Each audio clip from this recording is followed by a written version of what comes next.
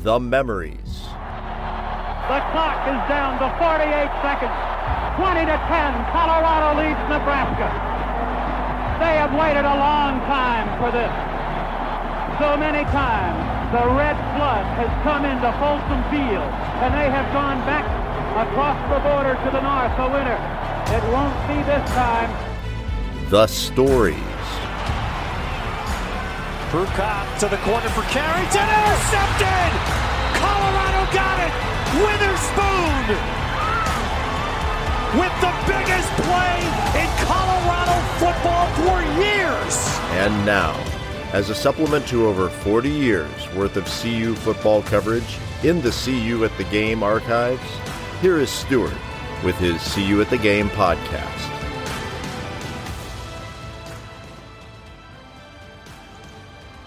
Greetings, Buff fans from CU at the Game. This is Stuart Whitehair, publisher and editor for the CU at the Game website and your host for the CU at the Game podcast. When we last spoke, Colorado was an undefeated and ranked team, hoping to take out Utah for the first time in 4 years. Much has transpired since then, and Brad and I will cover it all. We will cover, briefly, the Buffs' home loss to the Utes before moving on to the bizarre and frustrating sequence of events which led to Colorado not being able to play in Week 7 of the Pac-12 calendar. Brad and I take turns taking to task the Pac-12, Commissioner Larry Scott, Washington, and USC. Most of our time, though, is devoted to the Alamo Bowl. We will look at the rosters for both teams, including the opt-outs by several Texas starters, which could influence the outcome, and then we'll make our predictions for the game. As always, please remember to subscribe to the podcast. We are available at Apple Podcasts, Google Podcasts, Spotify, Stitcher, and other fine sites. This is year 1 for the podcast, so we need your support in getting the word out. So, if you do get the opportunity this holiday weekend, please leave us a kind review. The Buffs are 13-point underdogs to the Longhorns in the Alamo Bowl, so the Buffs will need your support, remote though it may be. It's been a great year for Colorado football. Will Carl Durrell and the Buffs leave us with one last great memory before we turn the page to 2021? Let's find out. Okay, after giving Brad a couple of weeks off to enjoy life, we are back talking with Brad Geiger in Highlands Ranch. Brad, how you doing? Doing all right. It's, the holiday season. Christmas is rapidly approaching, and more importantly, so is the end of 2020, a year few will regret seeing go. Yes, well, at least Colorado has one more football game in 2020 to play, and we're going to talk a lot about Texas.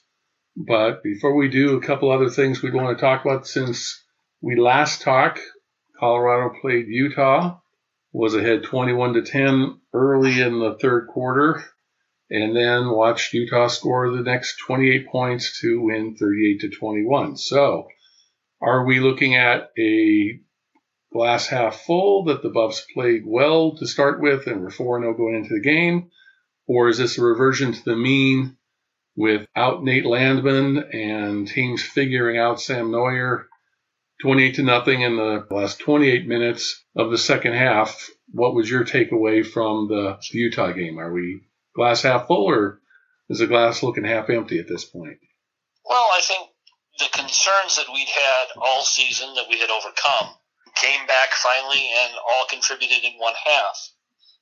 The offense was less consistent than we had hoped. I think injuries along the offensive line had started to take their toll, and we have found out that, sadly but unsurprisingly, CU was not deep enough to replace an All-American at middle linebacker. I think it was pretty clear that there were times when a little bit more power up front might have made the difference, and there were times when somebody who truly could make the one stop you needed to have on defense could have made the difference. It was a game, I think, that was generally closer than the final score appeared, but it did, for the first time, seem like the Buffs kind of lost a bit of composure, particularly in the fourth quarter. And really, if you think about it, went out to big leads against UCLA and Stanford, had to hang on, fell behind Arizona, but Arizona is not Utah, was able to come back and fix the mistakes that was going on there. And of course, San Diego State was just a defensive battle from start to finish. So, yeah, if you look at the final score, 38-21, and that's all you see, it does look like Utah ran away with it in the second half, but Colorado did have the ball with less than 5 minutes left, and it was 27-21, and they were driving. Ball gets turned over on downs the very next play. Utah running back goes for 60-some yards. All of a sudden, after 2-point conversions, 35-31 with 4 minutes to go and game's over. And, of course, then, Colorado goes 4 and out, and they kick a field goal to make it a final of 38-21. Do you think that there is concern that there's enough game film on Sam Neuer that defenses have figured out Sam Neuer, or do you think it's just the offensive line not having enough continuity to protect the quarterback and to make the offensive running game work? Well, at no point during this season did we think that Sam Neuer was a dazzling talent who could win the game on the strength of his own arm. He has made critical mistakes at other times. He wasn't able this time to make the plays downfield, to make those few that would do it. Yeah, certainly the fact that there is some film on the entire CU offense, I think, probably had something to do with Utah. But the weather conditions, the lack of continuity on the offensive line certainly, I think, played a role as well. There is sufficient information from the entire season to think that the Utah game was more an aberration than a reversion to the mean. So I think we are better than we played against Utah, perhaps not substantially so, but then again, we didn't need to be substantially so to win that game. Yes. We just needed to be a little bit better a couple more times. Yeah, and have Nate Landman play the second half. Yes. Would have certainly have helped in keeping that game close and perhaps winning the game. So the Buffs finished 4-1. As it turned out, it didn't matter that whether or not they won or lost, because USC beat UCLA to finish 5-0 during the Pac-12 South's entry into the Pac-12 championship game. And as Buff fans are certainly aware, the Washington-Oregon game was called off 2 days before when Washington opted out because they didn't have enough players. And the Monday thereafter, once the Pac-12 decreed that Colorado, the only team with a better record in Game 7 to not get to host the other team, instead of getting to play Oregon at home as the second-place team from the South playing the second-place team from the North, they would play in L.A. And the idea being that if either one of those two teams, USC or Washington, for some reason unforeseen, was not able to play, that the second-place team would be able to step in and compete for the championship, which, of course, was different than every other conference in the United States, which basically said if one of the teams can't play, we'll just have co-champions. So Colorado was stuck in the position of preparing for Oregon with the outside chance of playing Washington, I guess, if USC couldn't play and Washington could.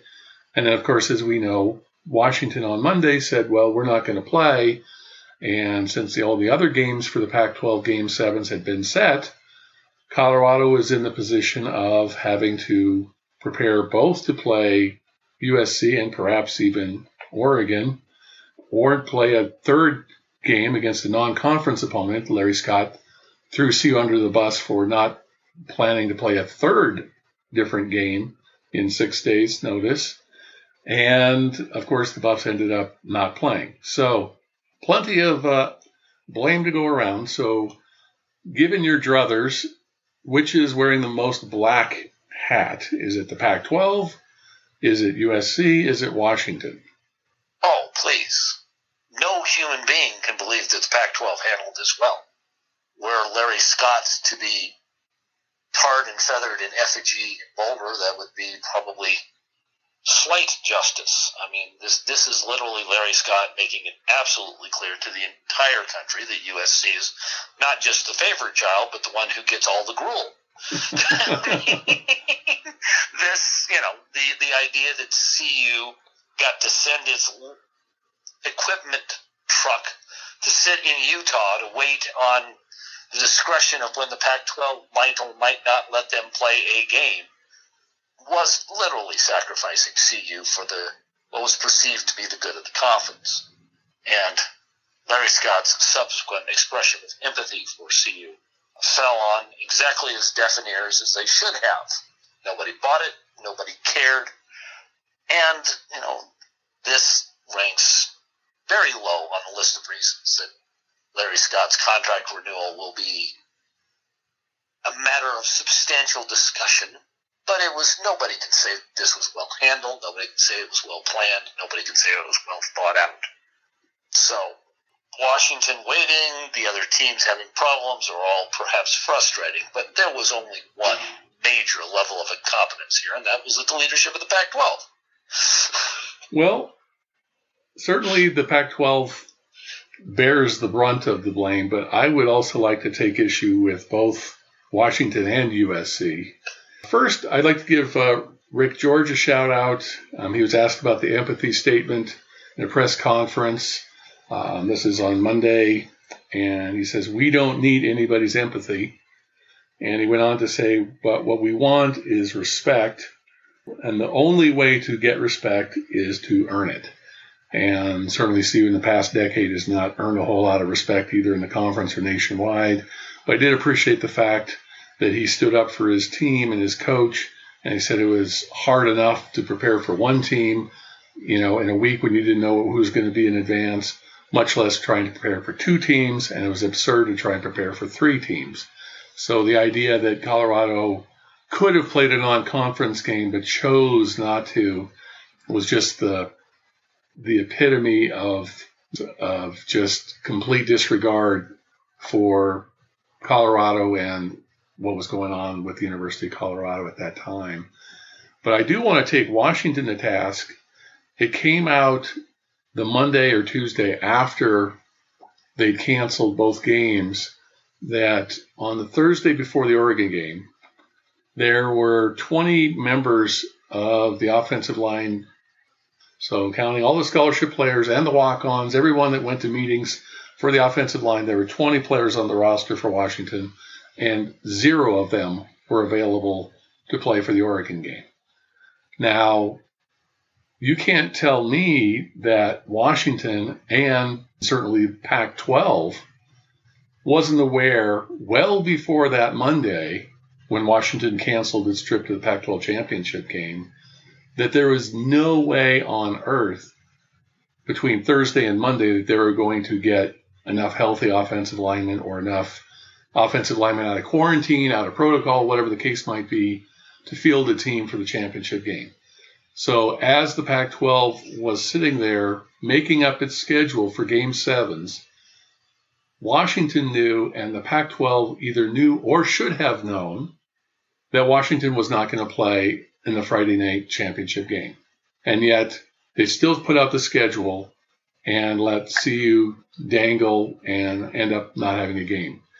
If Washington had been up front and if the Pac-12 had been up front, they would have scheduled USC versus Oregon. Colorado could have played next in line, would have been Stanford, but we wouldn't have played Stanford again. We might have played Oregon State, might have played Cal, we might have played Arizona State for that matter.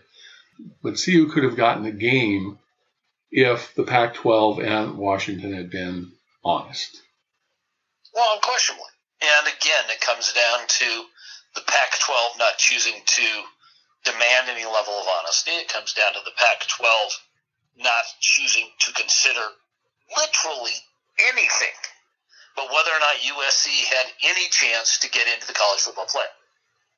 And, you can talk about this as a symbol of many things that are wrong with college football, including the fact that value as a football team has now been fully defined as, do you make the Final Four? Because if not, everything else is irrelevant. And that's not a problem the Pac-12 created, but there is no greater example than this than everybody scrambled to see what USC can accomplish once it's clear that Oregon is out. I mean, it feels like we're back at the Big 2 and the Little 12, perhaps the Big 3. Washington might get a little consideration. But when Larry Scott sits down at the end of the day and thinks about which two teams he's going to care about, CU's never going to be on that list. And certainly we need to earn our way back onto it.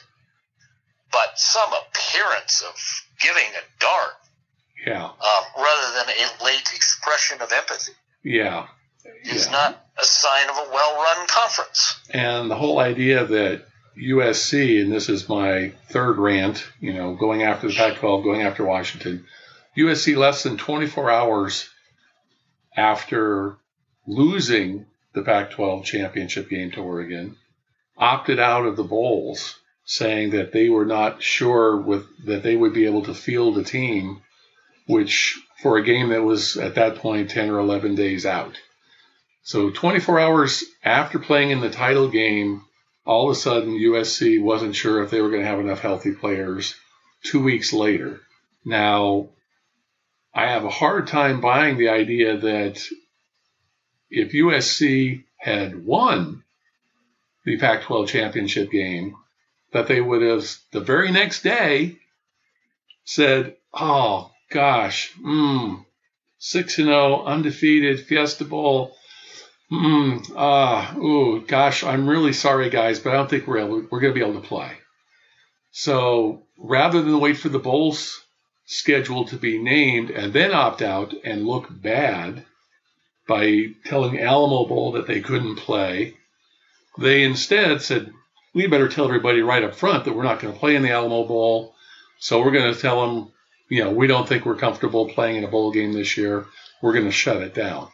So to me, that's the height of hypocrisy and just selfishness and just blatant disregard for the rest of the conference and for the University of Colorado. Tell me I'm wrong. Oh, please.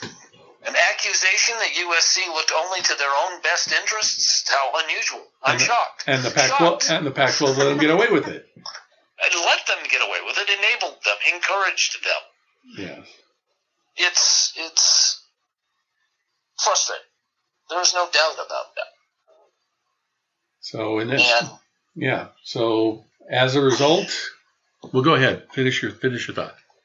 Well, my thought's more of a rant, and it's probably unnecessary. But USC has decided, and to transition to our next topic, it is exactly the way that Texas treated the Big 12 when it was formed. And this is the reason that Colorado left the Big 12, was that one school had decided that it was the end-all and be-all of the entire conference.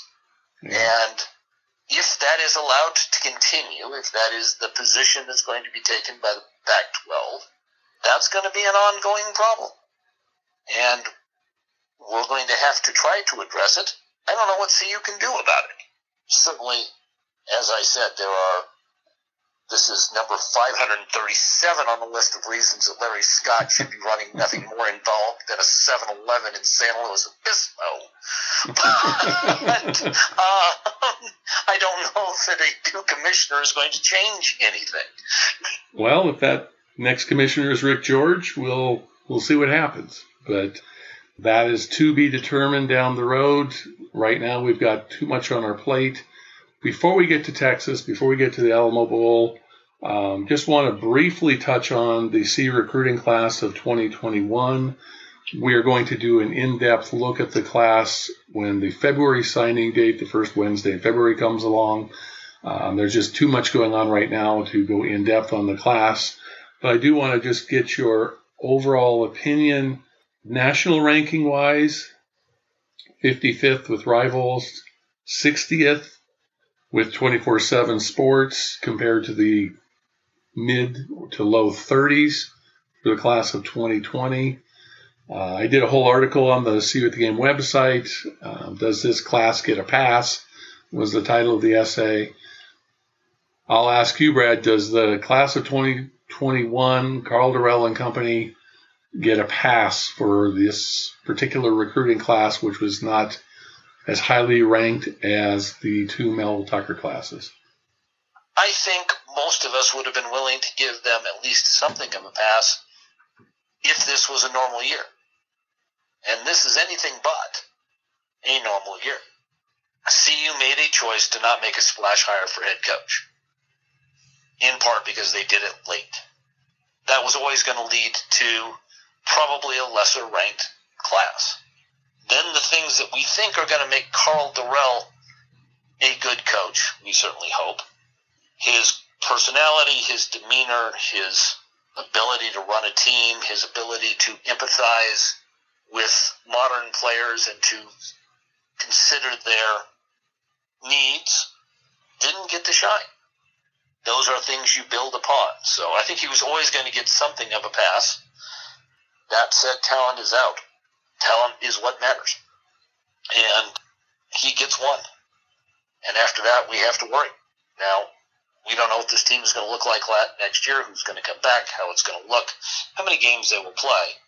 But one can think that the success this year, and then hopefully some success next year, will lead to higher-ranking recruiting classes. Well, they certainly set the table, at least based upon this year's being the first winning season since 2016, the second bowl game in only 13 years, only second winning record in 15 years, that since most recruiting is now done in the spring, most of the recruits are pledging in the spring because of the early signing date in December, that they've got something to point to and say, okay, well, we finished second in the Pac-12 South when we were picked to finish fifth in the Pac-12 South. We had a winning record. We went to a bowl game. You know, you can be the missing piece that gets us over the hump and beats USC and takes the Pac-12 South. They've at least got at least something to sell, which they didn't have this past year. So, yes, I think I agree that, we have to give this class a pass. There are certainly some factors. The number of Power 5 offers that were given out to members of this class compared to past classes is certainly something I take a look at and something that's disconcerting.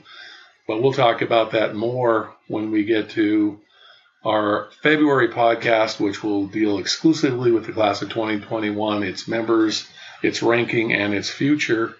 But since Colorado is going to a bowl game for the first time since 2016, only the second time since 2007, and has posted its second winning record in 15 years, we get to talk about a bowl game. So Colorado, first of all, we have to talk a little bit more about USC, the fact that USC opted out. Colorado went from what would have been the Armed Forces Bowl, which would have been a game in Fort Worth against 3-7 Mississippi State and our old friend Mike Leach, to a game against the 20th ranked Texas Longhorns in the Alamo Bowl in San Antonio. So, first up, would you have preferred to be a double-digit favorite going into the Armed Forces Bowl against Mississippi State, or a double-digit underdog to Texas in the Alamo Bowl? Would you rather almost be guaranteed, if Colorado played a decent game, a 5-1 record and perhaps a final national ranking, versus the risk of what happened in the 2016 Alamo Bowl, wherein Colorado went in with a 10-3 record and got smoked 38-8 by Oklahoma State? A game, of course, that you and I were sitting next to each other watching was a great deal of chagrin. It takes what you get. I think a bowl game in Texas is often a good thing for you. It would be nice not to get blown out, to be competitive in it. But the bottom line is we're going to continue to try to recruit Texas. And we may not compete with UT on Texas people, but we can compete down there with other players. It's a higher-ranking bowl. It's likely to be a more watched bowl. I'm not 100% convinced that results in non-major bowls are as important as the fact that they see your colors on TV. So, yeah, no, I'll take the Alamo Bowl over the Armed Services Bowl any day and twice on Sunday. I will not personally be going back to San Antonio. I've seen that country and done that drive. But I think it's the better choice, and the one thing we can thank USC for this year. Yes. So, yes, the Riverwalk was pleasant. The Alamo was interesting, but we are not going to be able to make that trip a second time, at least not this year. Might do it again in future years if Colorado is playing for the Pac-12 championship and loses and, is a number 10 team in the country or something like that. Then we might opt, if we have 4 weeks instead of 8 days, to make a trip planned. We might go back to San Antonio and enjoy ourselves, but for this trip we're going to watch at home where there will be, I guess there are going to be 11,000 fans in the stands. So other than the opener against UCLA when there were 504 people shrieking and yelling at the Folsom Field, there will actually be 11,000 fans in the stands. Now, Texas, being in the Big 12 country, has had stands full of fans. Has had stands with fans in them for every game. I think the ranges from 9,000 up to 24,000 for the Red River shootout with Oklahoma. So advantage, disadvantage doesn't matter. It's the first game that Colorado's going to have fans in the stands, and in all likelihood, most of them are going to be wearing burnt orange. I think it's a slight advantage to Texas. There is something different, but again, we're not talking about kids who've never played in front of crowds before.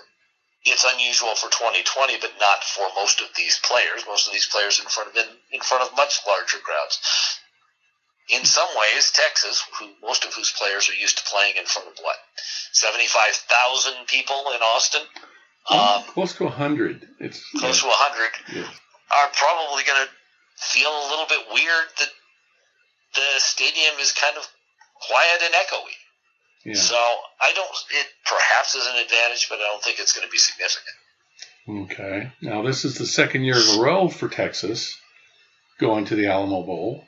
They played last year Utah, which was ranked 6th in the nation when they played their final regular season game against Colorado, went down there and lost 38-10. So there's a history there of Big 12 teams taking Pac-12, presumably good teams, and doing terrible things to them. Now, Texas didn't want to go back to the Alamo Bowl. Alamo Bowl didn't want Texas to be there 2 years in a row. They like to mix it up. But with both Oklahoma and Iowa State getting New Year's Six games, Texas became the next choice. And when they lost USC, to be perfectly honest, wanted a name. And so Texas got invited back.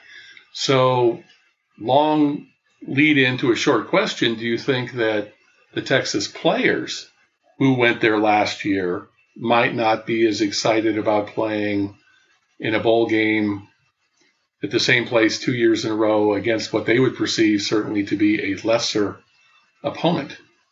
Well, I would say the evidence that they're less than excited would be the fact that we learned today that 5 of the 7 Texas captains will not be playing in this game by choice as they prepare for their future careers or whatever else.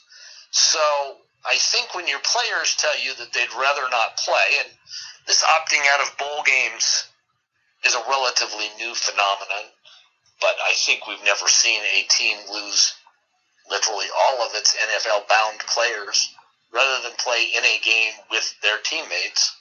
I think that indicates a certain level of disinterest, which is, again, a 2020 thing for a team that had higher aspirations than it accomplished and is going back to San Antonio. So I think there's quite a bit of evidence that the Texas players are not excited about the Alamo Bowl. Well, and hopefully the Colorado players are. There are 2 CU players that did opt out for this game. Running back Ashad Clayton and wide receiver Keith Miller, both freshmen, both decided they didn't want to play. Now, Carl Durrell, when asked about that, said that he fully expected both of them to be back for spring, that we shouldn't read more into it than that. Hopefully they will both be back. They were both highly ranked members of the class of 2021, and certainly Ashad Clayton was one of the highest ranked members of the class of 2021, so they will not be playing. On the other part of the roster, things that Carl Durrell did at least express some optimism that tight end Brady Russell would be back, who has been out for the last several games, as much of a firebrand, much of a leader on the field as Nate Landman was on defense, Brady Russell was on offense. So it would be certainly a boon to the Buffs to get Brady Russell back in any capacity. So let's talk a little bit about the players that will be attending for Texas and the Texas offense. If you're not familiar with Texas football and the name Sam Ehlinger, then you just haven't been paying attention to Texas football for the last 4 years. He's a 4-year starter, kind of like we talked about through the last podcast, Britton Covey. It's just one of those names that, they just seem like they've been there for a lifetime. Ehlinger has been a 4-year starter. Potentially, I assume he could come back and be not a 5th-year starter, but a 5-year starter, which is something that we're going to have to get used to saying down the road. He has 5 interceptions for the season. Sam Neuer has 5 interceptions for the season. He played 9 games. We played 5. And, of course, Ehlinger has 25 touchdowns, whereas, of course, Neuer has 6 passing touchdowns. The thing that bothers me, that worries me the most about Ehlinger, though, is his ability to run the ball. Colorado has been frustratingly susceptible to running quarterbacks in recent years, and without Nate Landman in the lineup, Ehlinger is the 3rd leading rusher and has more touchdowns than any other running back for Texas. So Ehlinger all by himself is a concern. Would you agree, or would you think that with some of his offensive line not being there, that he might not be as big a threat as I'm making him out to be? Oh, no. I mean, he led the Big 12, a conference somewhat known for offense, in total yards. He is a big-time football player at the college level. He is the kind of kid that Texas has decided to build their offense around. So, yes, him missing some of his senior standout buddies will undoubtedly impact him. But I think we should expect probably the best offense we've faced all year. Yeah, well, toward that end, their last game, whereas Colorado limped off the field against Utah, being outscored 28-0 in the second half, they went up to Kansas State, and admittedly Kansas State was down some players and lost their starting quarterback, but it was 69-31.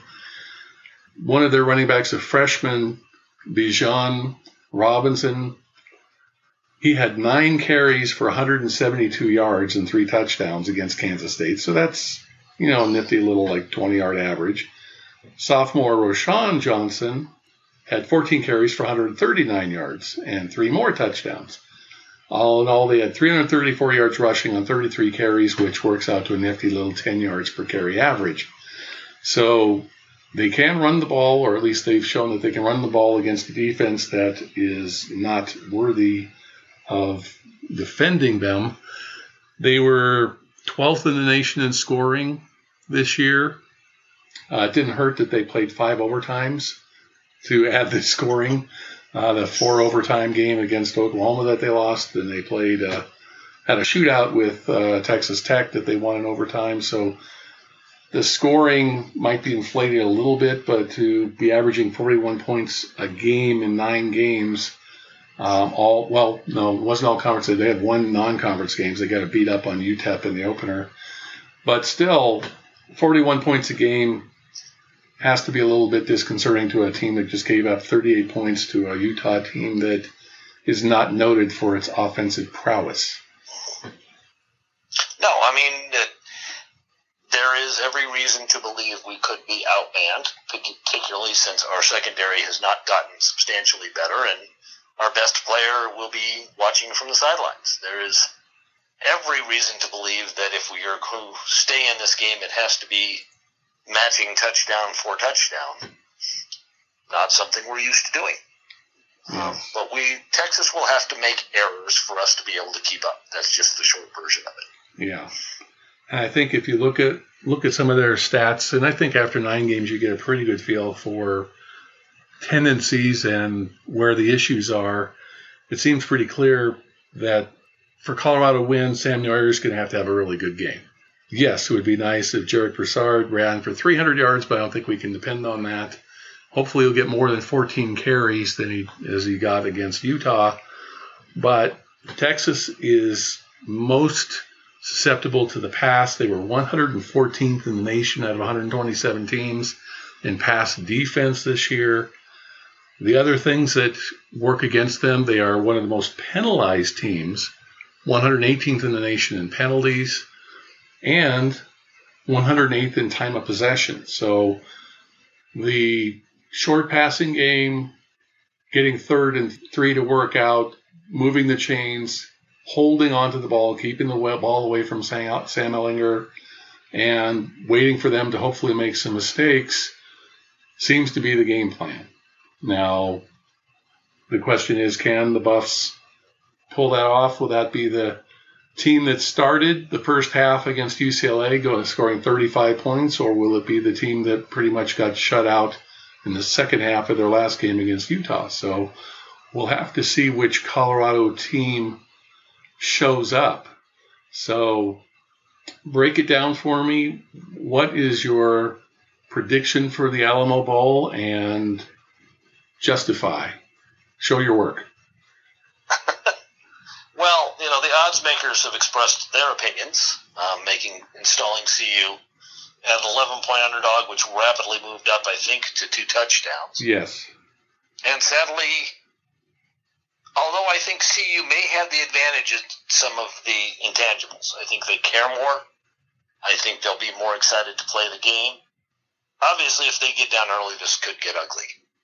But if CU can keep the game close in the first half, play with them, they can keep Texas, I think, within view. It still remains very difficult to see how CU keeps this within 10. Something like 43-30, 43-27, I guess, would be my final guess. I think Texas can simply score too much for CU in this circumstance in this year to beat them. Well, I tend to agree with you. We were there, like you mentioned, for the 2016 Alamo Bowl, where it got out of hand early with Oklahoma State, and the Buffs just didn't seem like they wanted to do anything other than go home. And if Colorado can be successful early, if Colorado can stay with Texas, there is the chance that the Buffs, who, as you mentioned, have the intangibles, are the team that would seemingly be more interested in winning, more interested in playing, more interested in doing well, glad to be there, be happy to prepare for it during Christmas week. If they can hang with Texas, they might have the momentum enough to pull off the upset. But the concern would be is that if the reverse happens, like you mentioned, if they get down early, Texas might just pour it on. Just watching the Colorado-Washington basketball game on Sunday night, and Washington is just, I don't know what happened there. Their coach has been there 4 years, has been the Pac-12 coach of the year twice, and they are beyond awful. They lost to Montana. They are 1-6, and the Buffs were ahead of them 52-30 at halftime, and one never was less than 25 points in the second half. It was just complete domination and complete embarrassment for Washington. It was a non-conference game, but still good sign for Colorado and not so good if you're a Husky fan. So I'm afraid we might see something like we saw in the Utah game in the second half. I'm afraid that might, be what we had in the first quarter of the Arizona game, where Colorado fell behind 13-0 to a team that went on to lose 70-7 to Arizona State. We were behind that team 13-0. If Sam Neuer gets rattled by the defensive line, makes some mistakes, if there's some turnovers, it could be ugly quickly. The fact that Texas has players that are not playing, and yet the line has gone up from 11 to 13 is an indication, at least in the betting community, that they think this is a lopsided game. I am more hopeful, noting that there are going to be some players for Texas that aren't playing, that the Colorado staff will be able to make some adjustments and be able to exploit some of those losses. But at the end of the day, I think I'm with you. I have it as Texas 38, Colorado 27. If Utah can score 38 points, and yes, some of that was not long touchdown drives, but if Utah can get to 38, we can certainly see Texas getting to 38. We'll see how it plays out. We'll certainly be watching the game, certainly be hopeful for the Buffs to pull off the upset and move into 2021 with a 5-1 record and what would be a national ranking. If Colorado were to upset Texas, they were just outside the polls, 36th in the AP, 29th in the coaches poll. We'd certainly expect to see Colorado be ranked in the top 25 for the final poll, which would be quite the coup for what should be the Pac-12 Coach of the Year, Karl Dorrell. So any parting shots, any final words of wisdom before we go off to Christmas and wish everybody happy holidays and then wait to see how the Alamo Bowl plays out? Well, given everything that happened, a Christmas present of a 401 bowl-attending CU Buffs football team is an unexpected pleasure in a year full of unexpected displeasure. So let's enjoy that, look forward to it, and enjoy the fact we don't have to wait a month between the last game and the bowl game. Happy holidays to everyone, and enjoy what time you have with the family you get. Thank you for joining us for what is episode 22 of the first year of the See You at the Game podcast. As a program note, we'll be back next week with a recap of the Alamo Bowl and a look back at year one of the Karl Dorrell era. We will then kick off year two of the podcast with the See You at the Game mailbag. So we'll be looking for your questions and comments in early January. We will also be gearing up for a full review of the CU recruiting class of 2021, and before you know it, start previewing spring practices. Thank you again for your support of the podcast, as well as support for the website. I look forward to seeing you all in the stands at Folsom Field next fall. Until next time, be well, stay safe, and go Buffs! Thank you for listening to our See You at the Game podcast. For links to articles and stories referenced in this podcast, go to cuyatthegame.com. That's the letter C, the letter U, atthegame.com.